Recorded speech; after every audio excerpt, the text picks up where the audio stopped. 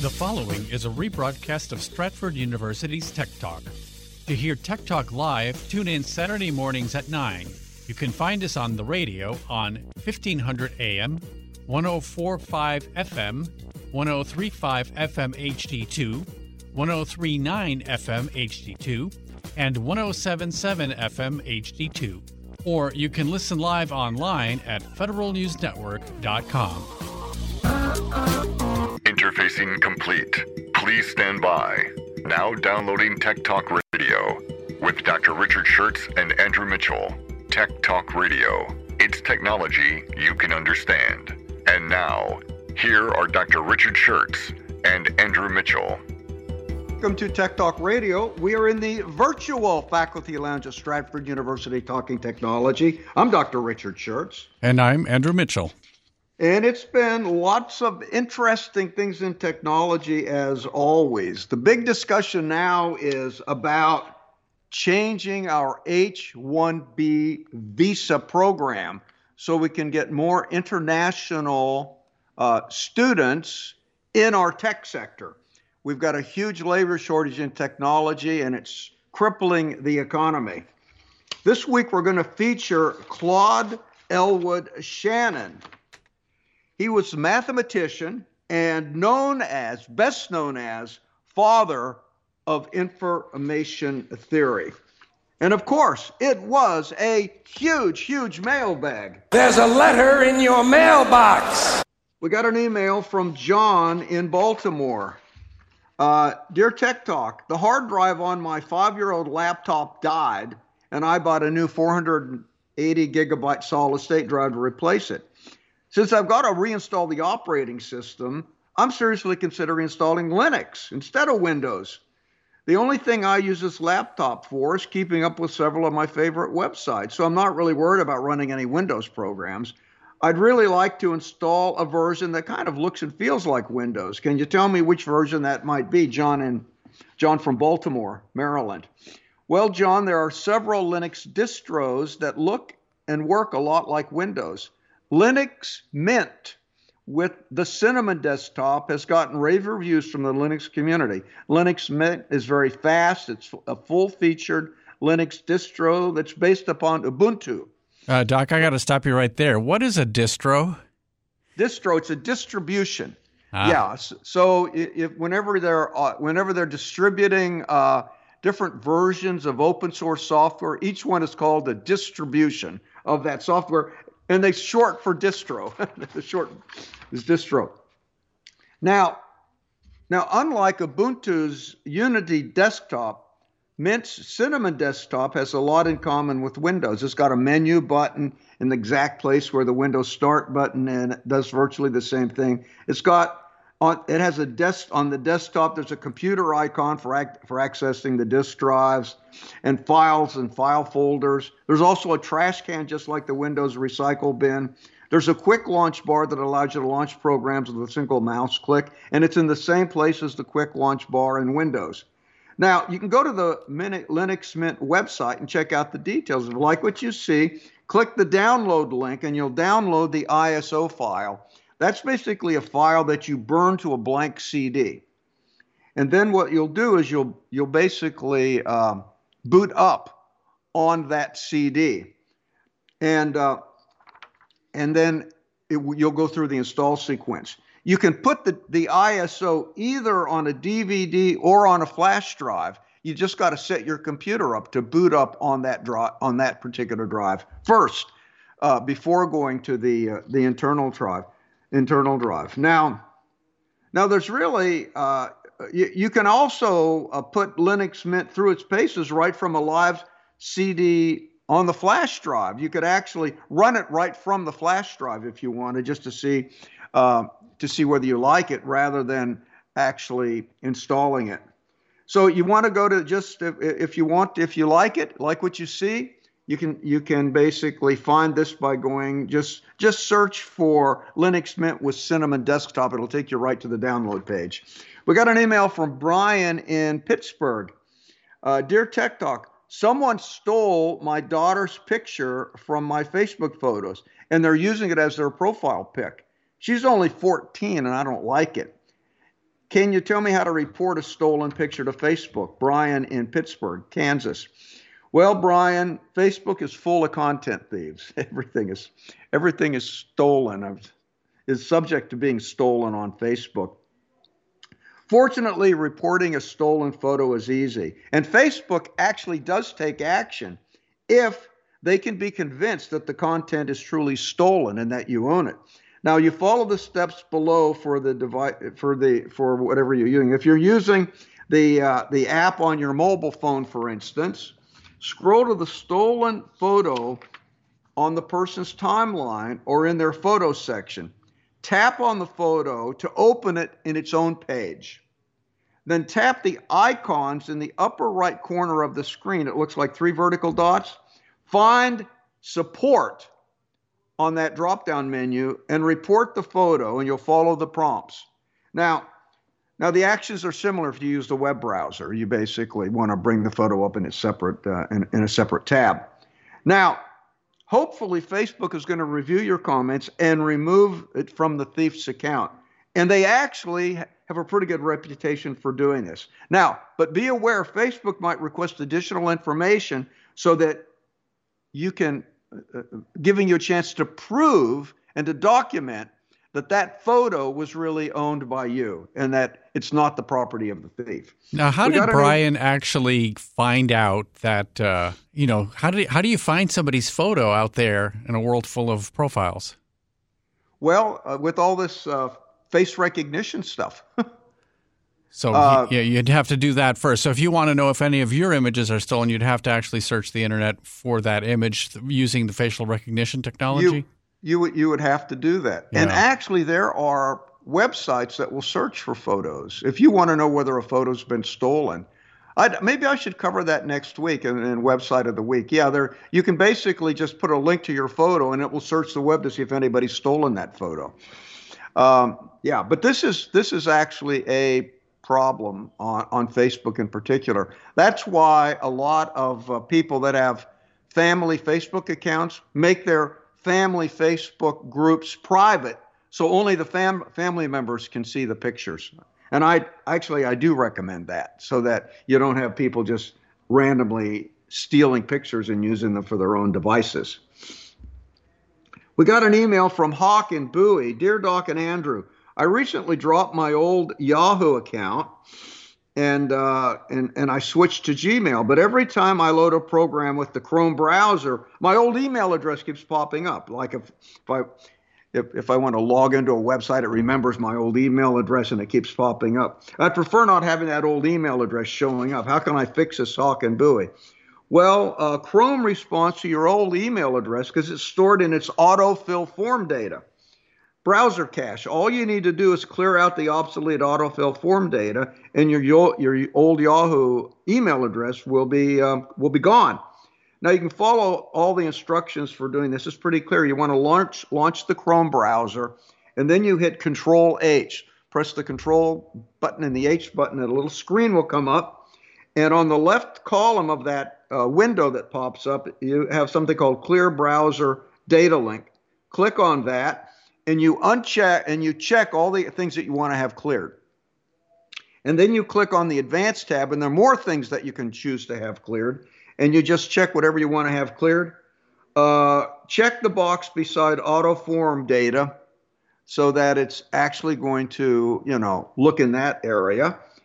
And then click the time range for all time. So it's going to, anytime you put it in, it will grab it. And once you've done that, you just click the Clear Data button, and your old email address should not be there. But just remember, this is going to clear all the old autofill data. So there may be some other websites where you would like to keep the username and password, and those will also be cleared. So just be mindful. You may want to grab all those passwords before you clear everything, and then you start out from scratch. We got an email from Doug in Kansas. Dear Doc and Andrew, what is your take on public Wi-Fi? Is it still dangerous as some people maintain? I cannot imagine somebody hacking me at Starbucks. What do you think, Doug in Kansas? Well, actually, I'm cautious of Wi-Fi when I'm traveling internationally, but Wi-Fi is safer and more private than it used to be because now most of the websites use HTTPS, which is secure socket layer, for the login credentials. So most of the websites are now supporting HTTPS for login. So actually your passwords are protected. It's much, much better than it used to be. In fact, even the Electronic Frontier Foundation recently declared that Wi-Fi is much safer than it used to be. Now, there's still some risks, like what I call the evil twin, the malicious Wi-Fi hotspot that could perform a middle man-in-the-middle attack, somebody that creates a free Wi-Fi hotspot, and then they're connected to the internet in some other way, and when you connect to their hotspot, they can grab all the data, because once it gets to the hotspot, it's de-encrypted. So they could grab all your data in a man-in-the-middle attack. That's why I am very careful about any Wi-Fi hotspots that I would connect to, say, at an airport. And now, when I travel internationally, I always use a VPN, because I just think, especially upscale hotels are really ripe for people trying to hack into the Wi-Fi, because they want to target the guests of those hotels. We got an email from Doug in Kilmarnock. Dear Tech Talk, I want to explore some new interests relating to web design and photography, and I need some advice. I want to set up a blog. How does one register a URL? Does it cost anything? How do you start a blog? Thanks, Doug in Kilmarnock. Well, Doug, first of all, you have to get a domain name that you can pick. GoDaddy.com is one of the cheapest registries. You can go to. There are many registries. You can go to GoDaddy.com and you can select a domain name. They'll let you search for a domain name to see whether it's open, and then if you like it, if it's available, you can get it for like $35 a year. Maybe if you get multiple years, you can get a lower rate. Now, what I would advise you, though, is once you've searched for a name, people can detect that you've searched for that name, and frequently there are individuals that will grab that domain name and try to charge you money for it. I know somebody that was setting up a blog. They searched for the name. They waited a few days to go back and check. The name was taken, and the people wanted $500 for the domain name. Here's the thing, though. How do they intercept that search, that you did? That seems weird, right? I don't know. Could be an inside job. I'm not really certain how they intercept it. Yeah. Okay. They could hack into the website, but I've seen this happen twice for people that were getting domain names. Now, what happens if you just ignore them? They won't want to pay a second year for the domain name. So if you just wait them out, they usually will release it after a year. So that assumes you've got a year that you want to wait with all the content that you're willing to share with the world. Yeah. Exactly. So this has happened to two people who I knew. So I'm thinking it's somebody has hacked into these domain registries, or maybe it's an inside job and it's just a side hustle to do this thing, because once you search, it's there. Now, but I was wondering that myself, how they're getting this information so quickly, because they were getting it within a day. Wow. So we got now. So you get your domain name, Doug, and you pick the one you want, and then you can decide. You've got a choice on blogs. So if you have your own domain name, you basically need blog software. So you can get WordPress, and this is what I recommend. WordPress. It's actually free, and you can set up a WordPress blog. At your domain name address, and then what WordPress does, they have extensions, like they've got, if you want to have an automatic backup, if you want to have additional features, they charge you for those additional features, but the core functions of the blog are free on WordPress. Now, if you want to just get into it like baby steps, and you don't even want to get a domain name, you just want to try it out, They're basically free blogging services like blogspot.com.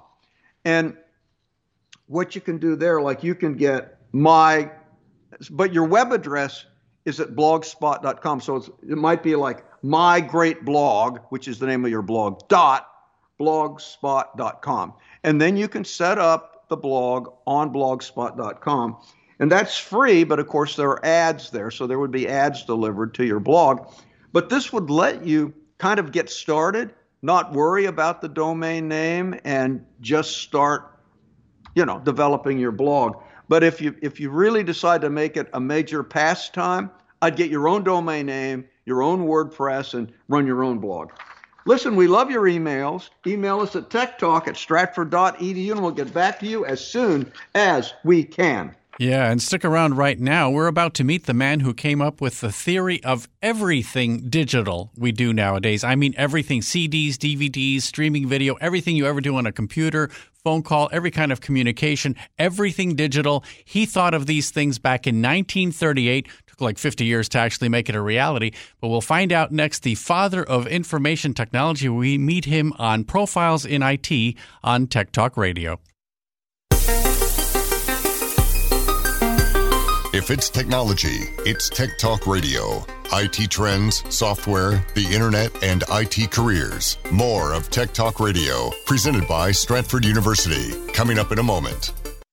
In the next 3 years, there will be 3.5 million unfilled cybersecurity jobs. How can you make that work for you? Stratford University offers everything you need to succeed, from certifications to bachelor's and even master's degrees in cybersecurity to prepare you for a rewarding career in today's most lucrative and sought-after field, cybersecurity. Stratford has seasoned IT faculty, well-equipped labs, and real-life scenarios to help you achieve practical solutions to today's newest challenges. And Stratford makes a cybersecurity career reality with accelerated classes, year-round program starts, and both on-campus and online options to fit your busy schedule. All disciplines are offered, including digital forensics, networking, and telecommunications, and our full line of degrees, including a master's in cybersecurity. Find the future of you with a future in cybersecurity. Go to stratford.edu/cybersecurity today. That's stratford.edu/cybersecurity.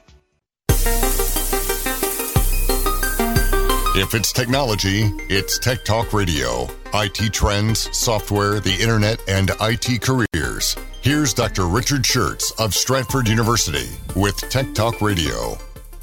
Welcome back to Tech Talk Radio. We're in the virtual faculty lounge at Stratford University talking technology. Now it is time for Profiles in IT. Yes, today we're going to feature Claude Elwood Shannon. Claude Shannon was a mathematician, an electronic engineer, and a cryptographer best known as the father of information theory. Now, Claude Shannon was born April 30th, 1916 in Petoskey, Michigan. His first 16 years were spent in Gaylord, Michigan, where he attended public school and he graduating from Gaylord High School in 1932. Now, he was always tinkering as a youth. He constructed models of planes. He built a radio-controlled motorboat. He built a barbed wire telegraph systems to his friend's house a half mile away, and he used a couple of strands of barbed wire as the communication channel to get to his friend. His hero was Thomas Edison, and he later discovered that Thomas Edison was a distant cousin. Now, in 1932, he entered the University of Michigan, and while he was at the University of Michigan, he learned about George Boole. Now, George Boole had invented logic that was based on zeros and ones. It's called Boolean algebra. And he learned about George Boole and his logic based on zeros and ones, and became quite interested in that, in using that technology.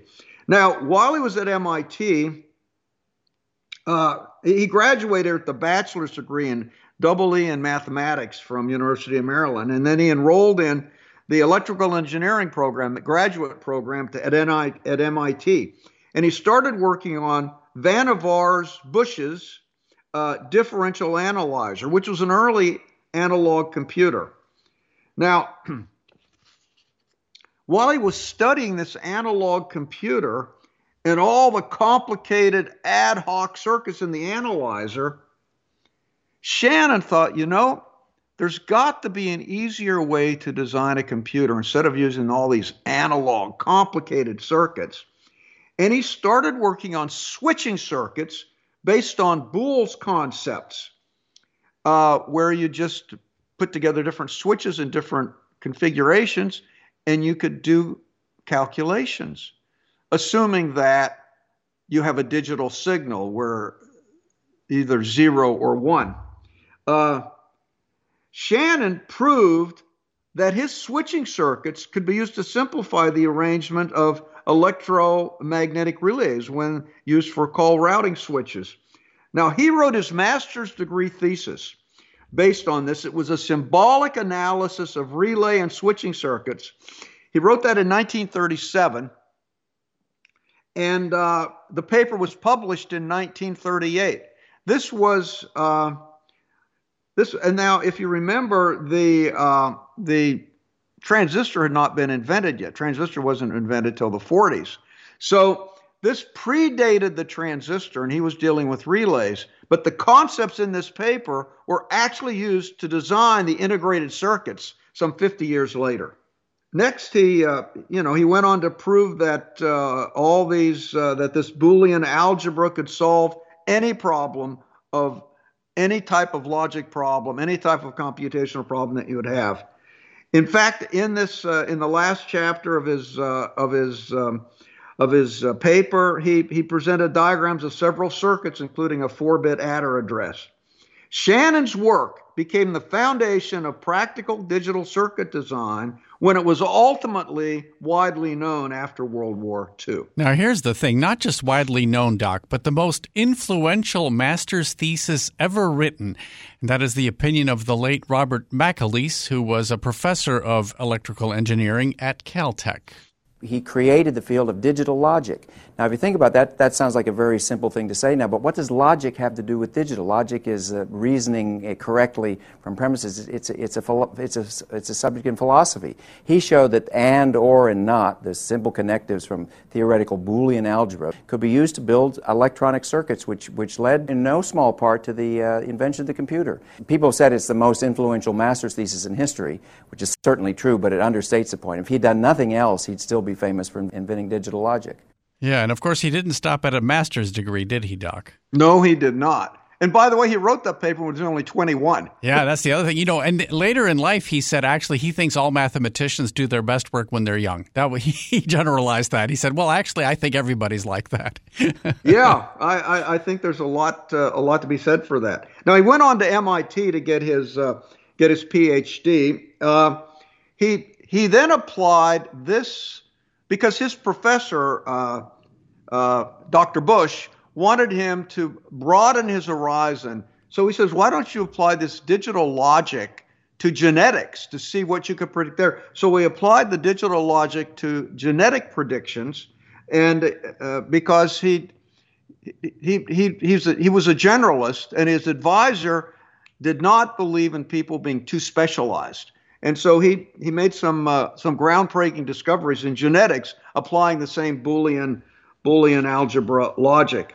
Now, he became in 1940, after he got his PhD, he became a fellow at the Institute for Advanced Study at Princeton. That's where Einstein was also teaching, by the way. One time Shannon said he was giving a lecture there at school, and Einstein walked in the back of the classroom, and he sat in the back chair and he whispered something to one of the students. So and then Einstein got up and left. So after Einstein left, he asked the student, "What did Einstein say about my lecture?" And he said, "Well, sir, he wanted to know where tea was being served." What a European guy. He needs his tea. I'm sure he wasn't drinking nearly as much coffee as tea, that Einstein. Exactly. He had to have tea every afternoon. Yeah. Now, Shannon joined Bell Labs to work on fire control systems and cryptography during World War II. This was during the Blitzkrieg when the Germans were bombing London and England. And so he started working on digital design of fire control systems during World War II and cryptography. They brought him in to use his mathematical prowess to design encrypted communication networks. His algorithm was used to encrypt the messages between Roosevelt and Eisenhower during the war. So this was our highest level of encrypted channel, and he designed the cryptography for that. But he didn't get credit for it for many years later because it was all, classified. In September 1945, he prepared a classified memorandum for Bell Labs entitled The Mathematical Theory of Cryptography, which was a groundbreaking paper, but it was classified. In 1948, he published a two-part paper, A Mathematical Theory of Communication, which formed the basis of information theory. Now, what Shannon did this back when he worked on communication, the theory of communication, he believed that we needed digital communication. If you remember, Bell Labs back then, they just made telephone systems. It was all analog. And so what they would have to do, they would have to, send an analog signal down a wire, then the signal degrades because of loss. And then when it degrades to a certain point, they amplify the signal and they send it another distance, another segment. Well, eventually, the problem is every time you amplify the signal, you amplify the noise. And after you've been multiple stages of amplification, pretty soon the noise is as big as the signal, and you don't have a useful signal. Doctor, are you old enough to remember what it was like to get an overseas call? I mean, you'd have to yell. You'd have to yell into your telephone. That's exactly right. So what he did, he said, we should use digital signals for our long-distance communication. So now this was heresy because they had a bunch of analog engineers, and this guy was saying, no, we have to go digital. And this, of course, was still based on the work that he had done 10 years earlier, really. And he'd been thinking about digital communication, actually, for 10 years since he invented the concepts behind the computer. Because, you see, if you have digital communication, first of all, you take the analog signal, you sample it, say at 128 kilobits per second, which was a typical sampling rate for an audio signal. And then what you do, you sample it, and then each sample you digitize to maybe 16 bits. And then you can convert that an analog signal to a digital signal, which is really a sampled analog data stream. Now, here's the beauty of it. Once you convert it to digital, you just have zeros and ones. So you send the signal down the wire, and the ones, which are high voltage, gradually become less and less and less. And when the signal degrades to a certain point, you regenerate it. So you say, you make all the ones absolutely one again and all the zeros absolutely zero again. So you can regenerate the signal with zero noise. And you can keep going through as many regenerators as you want, and the digital signal will work perfectly. So he convinced Bell Labs to dump all analog communication and go with digital signal. I mean, and he was like fighting the tide, but he did it.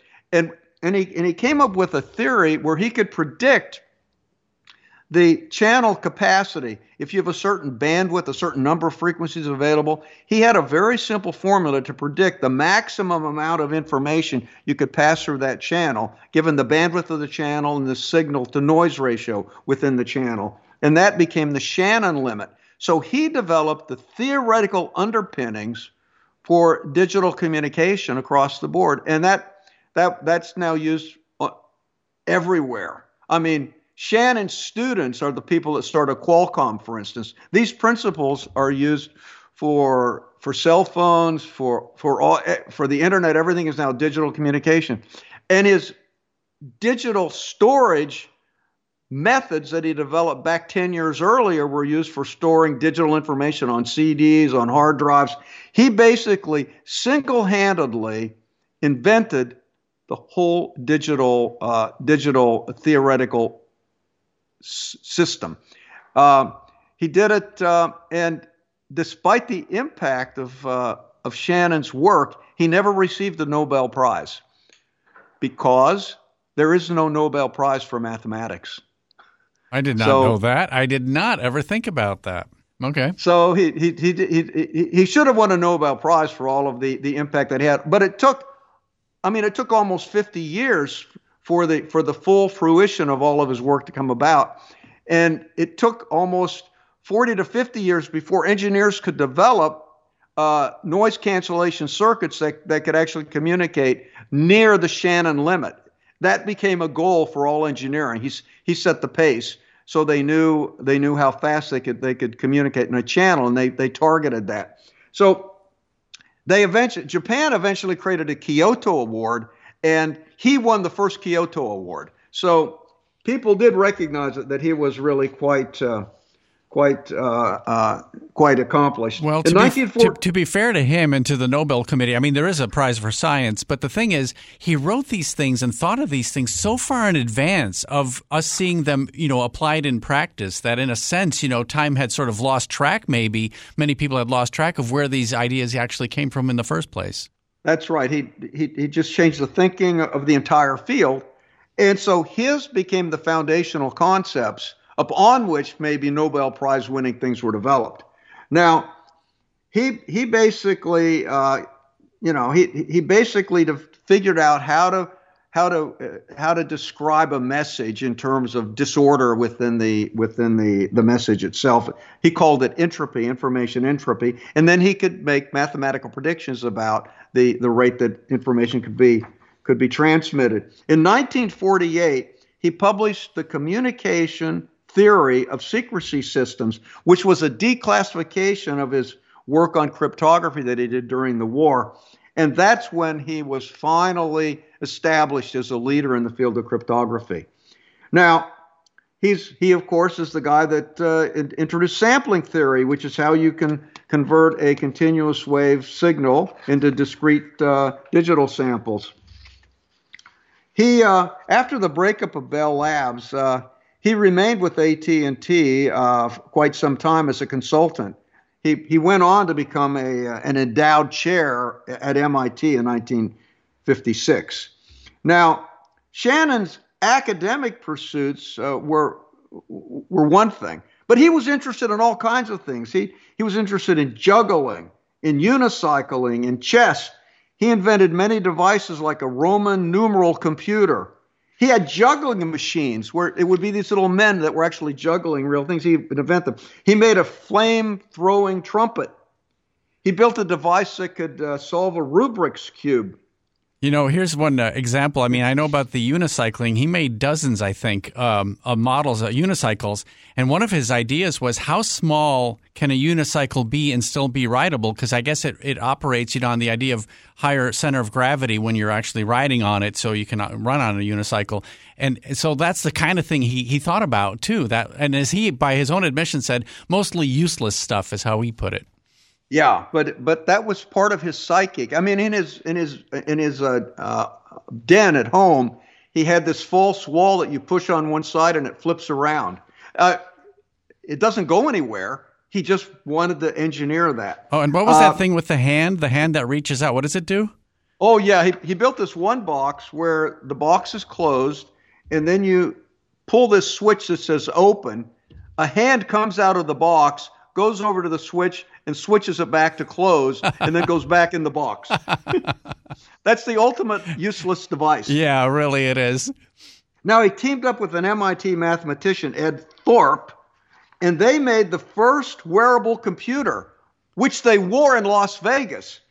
And they used it to increase their odds in roulette and blackjack. Whoa, they didn't get thrown out? Did they ever get caught? My goodness. Yeah, he was the guy who actually, pioneered the theory, behind all this count card. He worked with the guy that wrote the book on card counting to sort of shift the odds in blackjack. Oh, then he applied the game theory that he was using for blackjack to the stock market, and he made a lot of money in the stock market. His techniques are used by Warren Buffett, by the way, to invest in I didn't stocks. know about that. Okay. Yeah. So part of his psyche was always to be working on a wide range of things and only be driven by his curiosity. He wasn't motivated by money, by fame. He actually didn't care about this Nobel Prize deal. Other people were worried about it. He wasn't. He was only motivated by his curiosity in trying to solve difficult problems.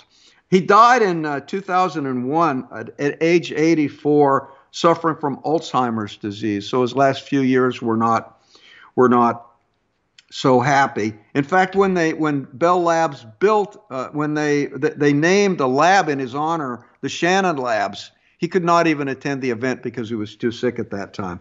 So there you go. Everything you want to know about Claude Shannon, the father of information theory, and a man who accelerated the transition to digital electronics, probably accelerated it by 20 years.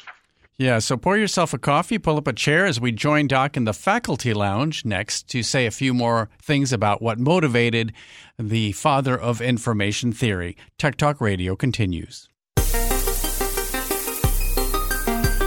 If it's technology, it's Tech Talk Radio. IT trends, software, the internet, and IT careers. More of Tech Talk Radio, presented by Stratford University. Coming up in a moment.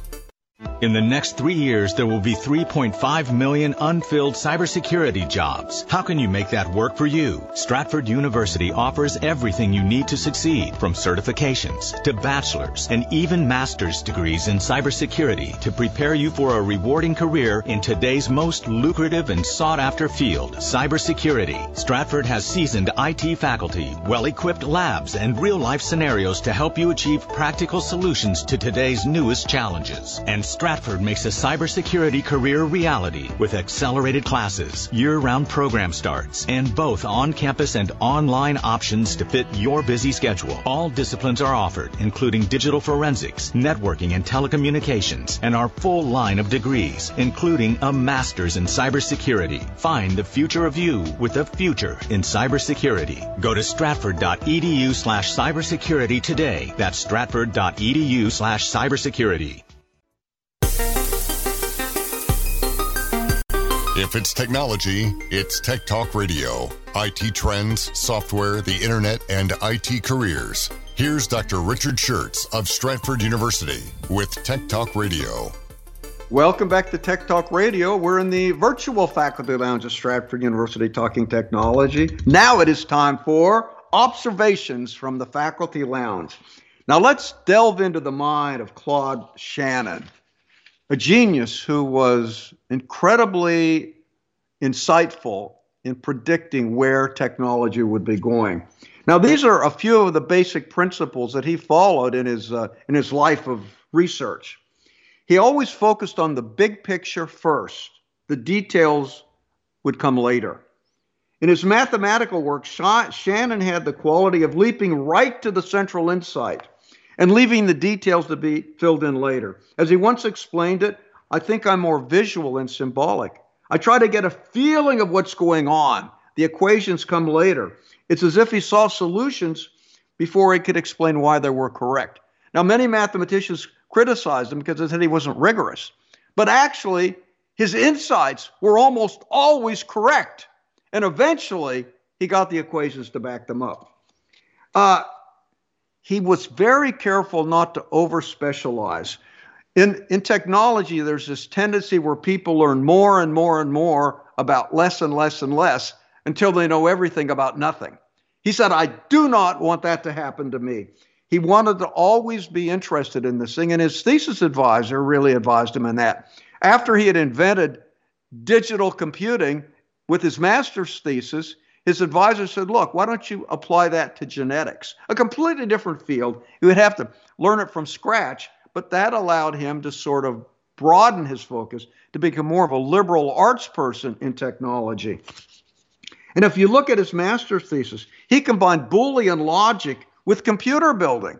Now, these are two subjects that normally would be totally unrelated, but because he was able to look at different unrelated things, he was able to link them and create something new. His information theory drew on his fascination with code breaking, which he'd always been fascinated with language and literature. He always felt that working on three ideas simultaneously was more productive than sticking to just one idea. Doc, have you ever found that, I mean, in your own life, thinking about, is it actually good to stop focusing on one thing? Have you found that useful, too, in thinking through problems? It's extremely useful because most of my patents came when I would apply something from one field to another, and you link ideas up. So maybe it's a common idea in one field, but it's not related to another. So actually, linking fields together and making connections across broadly separated fields frequently leads to really creative ideas. I think he's right on target there. Now, he kept his mind agile by working on all kinds of hobbies. He had jazz music, unicycling, juggling, chess, gadgetry, amateur poetry. He felt that all of this stuff, which was just like playing around, whether it produced something useful or not, like the box that closed itself, he felt that this kept his mind always asking questions, asking the right questions, and it kept his mind agile, and that was sort of the key to his creativity. Now, he was very focused and deliberate.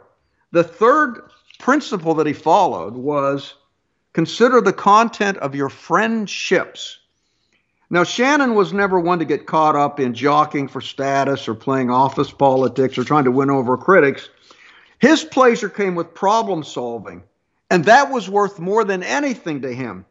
So he assembled an eclectic group of friends that also were interested in problem solving, and they would just sit around talking about these problems. He did not want to have friendships that weren't focused in that direction. So he was very deliberate in who he chose as a friend because he wanted the friends to bring out the best in him. The fourth principle that Claude Shannon had was fancy or complicated is easy. Simple is hard. Now, Shannon was not impressed by colleagues who wrote some detailed theory that was super complex. What impressed him was radical simplicity. According to Shannon, almost every problem that you come against is befuddled with all kinds of extraneous data of one type or another. If you can bring this problem down to the main issue, you can usually see more clearly what the solution is. You know, that is an insight, Doc, for everything in life, don't you think? Fancy is easy, simple is hard. And this idea of stripping things down and getting at the root of the one thing that matters in a situation, I love that insight. That's right. I mean, that's what Steve Jobs did. You know, he would when he was designing things, he would look at the simple elements that the user wanted and strip away all the complexity and all the extra things. And he would only work on a few projects there at Apple. So there were many of these of Shannon's students. They would come to him with this great idea for a thesis, and Shannon would say, well, you know, can you get rid of that assumption and that assumption and that assumption? And the student would say, yeah, but I get rid of all that stuff. What's left? And then usually the student looks at what's left and he gets this eureka moment. It's, oh, now I see the problem, just by stripping away the things. And many students benefited from Shannon's insistence of simplicity. Now, the last thing is motivation. As you motivate yourself going through life, so don't look for some inspiration. Don't sit down, look out the window, and think some big inspiration is going to come to hit you over the head. He said, look for irritation. Now, Shannon believed an idea might come from a good conversation, tinkering in a workshop, or any kind of aimless play that he indulged in for much of his life.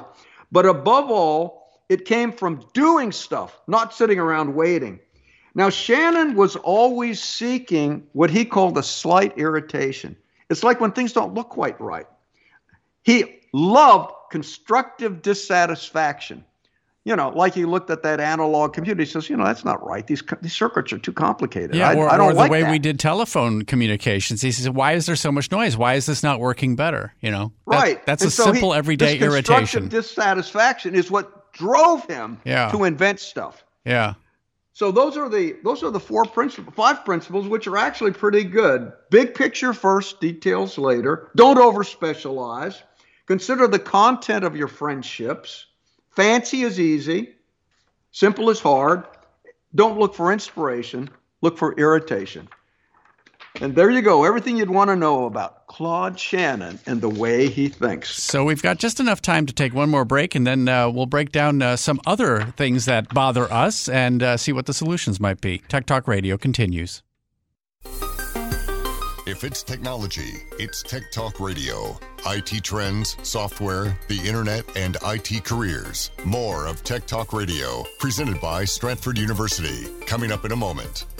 In the next 3 years, there will be 3.5 million unfilled cybersecurity jobs. How can you make that work for you? Stratford University offers everything you need to succeed, from certifications to bachelor's and even master's degrees in cybersecurity to prepare you for a rewarding career in today's most lucrative and sought-after field, cybersecurity. Stratford has seasoned IT faculty, well-equipped labs, and real-life scenarios to help you achieve practical solutions to today's newest challenges. And Stratford makes a cybersecurity career reality with accelerated classes, year-round program starts, and both on-campus and online options to fit your busy schedule. All disciplines are offered, including digital forensics, networking, and telecommunications, and our full line of degrees, including a master's in cybersecurity. Find the future of you with a future in cybersecurity. Go to stratford.edu/cybersecurity today. That's stratford.edu/cybersecurity. If it's technology, it's Tech Talk Radio. IT trends, software, the internet, and IT careers. Here's Dr. Richard Schertz of Stratford University with Tech Talk Radio. Welcome back to Tech Talk Radio. We're in the virtual faculty lounge at Stratford University talking technology. Let's talk about the H-1B visa and the need for reform. And this reform of the visa program is critical to the U.S. talent shortage. H-1B visas are visas that are basically work permits that allow individuals that have the skills that are missing in this country to get permission to work in this country. And typically, people that get an H-1B visa frequently get U.S. citizenship. They're here long enough to ultimately qualify for U.S. citizenship. Now, boosting the immigration of high-skilled workers is the best approach to dealing with our severe talent shortage that's affecting American employers. 1 in 4 American employers is struggling to fill empty positions due to a lack of available talent. Nearly 2/3 of employers say workforce skills don't align with their firm's needs. And if the U.S. doesn't narrow the gap, productivity could be halved. The solution? Update H-1B visa guidelines, which haven't changed for 14 years. Now, the tech sector's long relied on H-1B visas to hire high-skilled workers for roles it can't fill with Americans because of a shortage of STEM workers. Those in support of the program say it's critical to bring creativity and innovation to Silicon Valley. Opponents say that increased immigration will take jobs away from Americans. Critics also say that companies take advantage of H-1B programs to hire immigrants at lower than market rates. But here's the reality of the program, of the situation. We need immigrants in this country to survive. The average age in America is 45. We're not producing enough children to actually fill the labor requirements for the future. Now, if you look at, say, northern India, their average age is 22. They're going to produce 20 million excess workers for the employment market over the next 15 years. And actually, we need immigrants in order to continue to grow. That's more obvious than ever, by the way, because right now we see in general there's a labor shortage across the board in the country, and we're at a 4%, a 4.5% unemployment rate. But finding specialized workers that have, and especially in this case, specialized is an understatement. I mean, people with master's degrees and doctorates in specific technical and scientific, specializations. That's really hard to find. That's right. And so where this excess workers for the job market come from, what they call the demographic bonus. I read a book, Reimagining India, by Neil Lakhani, and he said the demographic bonus comes whenever you have basically an agricultural community. You end up with, on average, every married woman has around 6.5 children in order to support the farm. And then what happens, healthcare comes in. And then the babies don't die at childbirth. So then the population starts shooting through the roof. Then education comes in. And as soon as the females are educated, they say, the heck with 6.5 babies.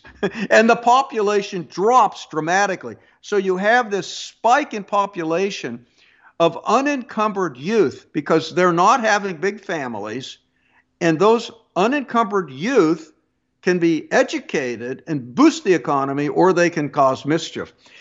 In southern India, they went through a demographic bonus over the last 20 years, 15 to 20 years, and that's what fueled the IT boom in southern India. After they went through that demographic bonus, the average age in southern India was 35. The average age in India overall is 26. The average age in northern India is 22. They're about ready to enter a demographic bonus phase, and that's where the 20 million workers are going to come from. And the U.S. really needs to find a way to welcome these workers. The H-1B visa program was really successful in that you'd have individuals coming to the country. They would go to institutions of higher education. They would get a degree. They could work in the field in what they call optional practical training. They could have authorization to work in the field for between 1 to 3 years, depending on their program. And then if they wanted to stay in the country, they could apply for an H-1B visa, continue working at the prevailing rate of their field, and maybe 4 or 5 years later apply for citizenship. So it was a pathway to attract high-skilled workers that were educated in this country. And we somehow decided we didn't want to welcome them. And so we kept restricting the H-1B visas. And so now there's a Silicon Valley in India. There's now in China. They've got a Silicon Valley equivalent of it. And we used to welcome these folks for this. So I think we have to reinvent the whole visa program and the way we look at immigration. And we want to attract the best and the brightest to the country to help our tech sector.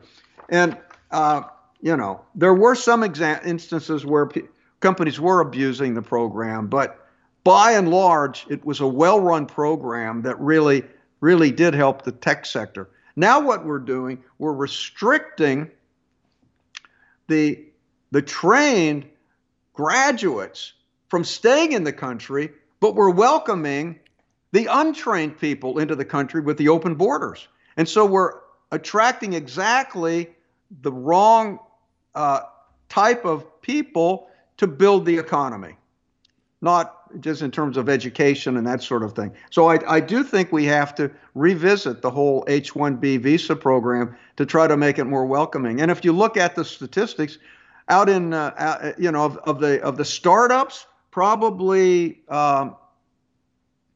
60 to 70% of the startups were started by individuals who came from other countries to come here. Like the CEO of Microsoft is from India. Google was started by two immigrants. Even Warren Buffett's number one assistant in his investment company there is from India. You look at all of the startups over the last 20 years, we have a large block of people from other countries that have come to this country to lead a way. And I think we've got to accept the broad demographic deficit that we have. Our average age is 45. We cannot generate enough children to support the growth. So we have to find a way to reverse that trend. I mean, it's even worse in Europe. Their average age is 48. They're begging people to come to Europe. That's why they're giving away free programs. But what we're doing now is we're not. I think we're not. Supporting what used to be our eco engine for startups, because we're not encouraging people to come to the country. And there's another way to look at this, too. It's not just about the demographic advantage, but also a competitive advantage. In other words, we worry about that we're giving away technology to, say, a country like China, which we regard as a rival. And what are we doing if we're sending back people who are from China? They've been educated here. They have this knowledge. They have this ability. They'd love to stay and actually create jobs and create new ideas. And we're sending them back to China to do that. That's right. And they would rather stay here. Look at what China is doing. They're cracking down on the tech sector. So they would prefer to stay in this country if they could. I think that's exactly right. So we have all the elements, but somehow the politicians are not looking at global demographic trends. There's no way to say it. We're not producing enough children to support the future, and we have to integrate. We have to embrace immigration. I think embracing immigration. First of all, if you've got a mixture of people from all different backgrounds, you've got a better mix for creativity, for innovation. I mean, there is something to be said about the melting pot. You bring people together from different backgrounds, they tend to create things that they wouldn't have created otherwise. The Claude Shannon story really ties into that for today, because he was, thinking in big terms and combining things from different disciplines. And this same thing can happen in collective groups that have, as you say, diverse people, because they have diverse maybe outlooks on life in general and insights into life, and then they share that with each other in a way that they wouldn't do on their own. That's right. So I think we have to remove this whole immigration thing from the political discourse and just look at the facts and try to come up with policies that actually are best for the country and best for the citizens. We should support this H-1B reform program in order to help the U.S. And I'll tell you, we certainly appreciate you listening to Tech Talk Radio, because you can go to the Stratford University website, look at our programs, and tell them when you find a program that you like, tell them that you heard about that program on Tech Talk Radio.